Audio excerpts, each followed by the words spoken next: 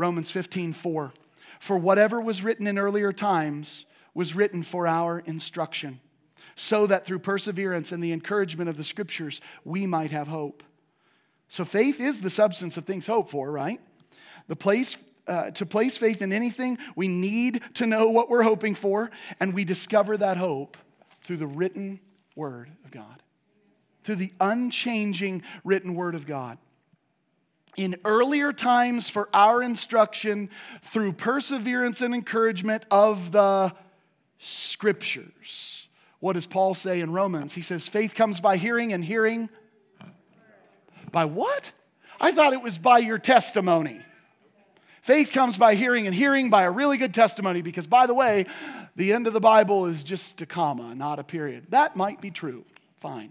I don't have a problem with it.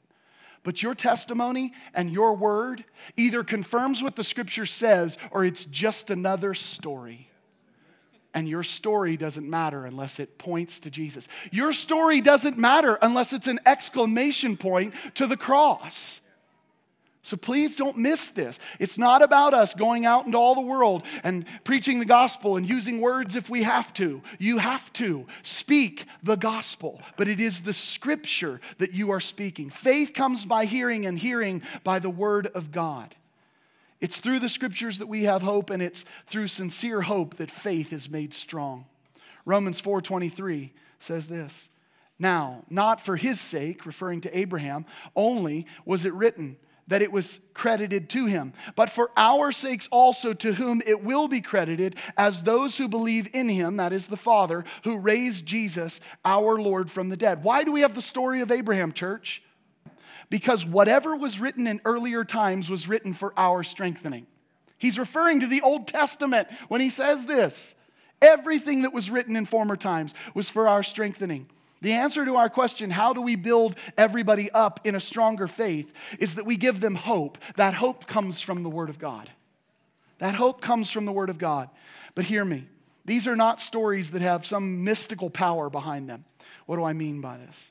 I mean that you can't read the stories of God to your children and they just serendipitously come to Jesus. It's not the way this works. You read the stories of God. You paint the picture of His faithfulness. You communicate the promise-making and promise-keeping nature of God. You do that, and then you walk by strong faith, showing them what this is all about. When they need to rest, you show them they rest on Jesus.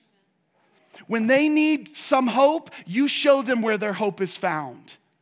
You don't just read them to bed at night and hope it changes everything. It doesn't work that way. The other day, Kate got some rash. She's developing some rash. And all of our kids have weird allergies this season. It's really strange.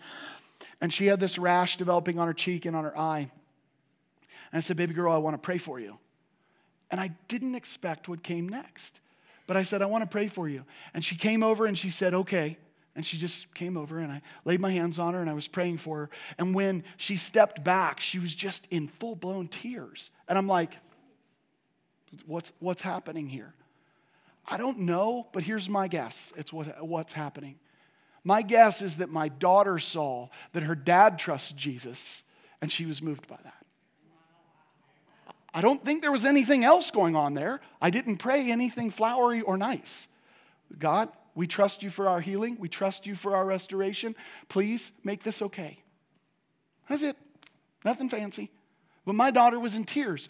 Your kids, your Christian friends, your husband or wife, they need to see you rest on Jesus. Because when they see that, they will go, wow, I know there's a place to rest.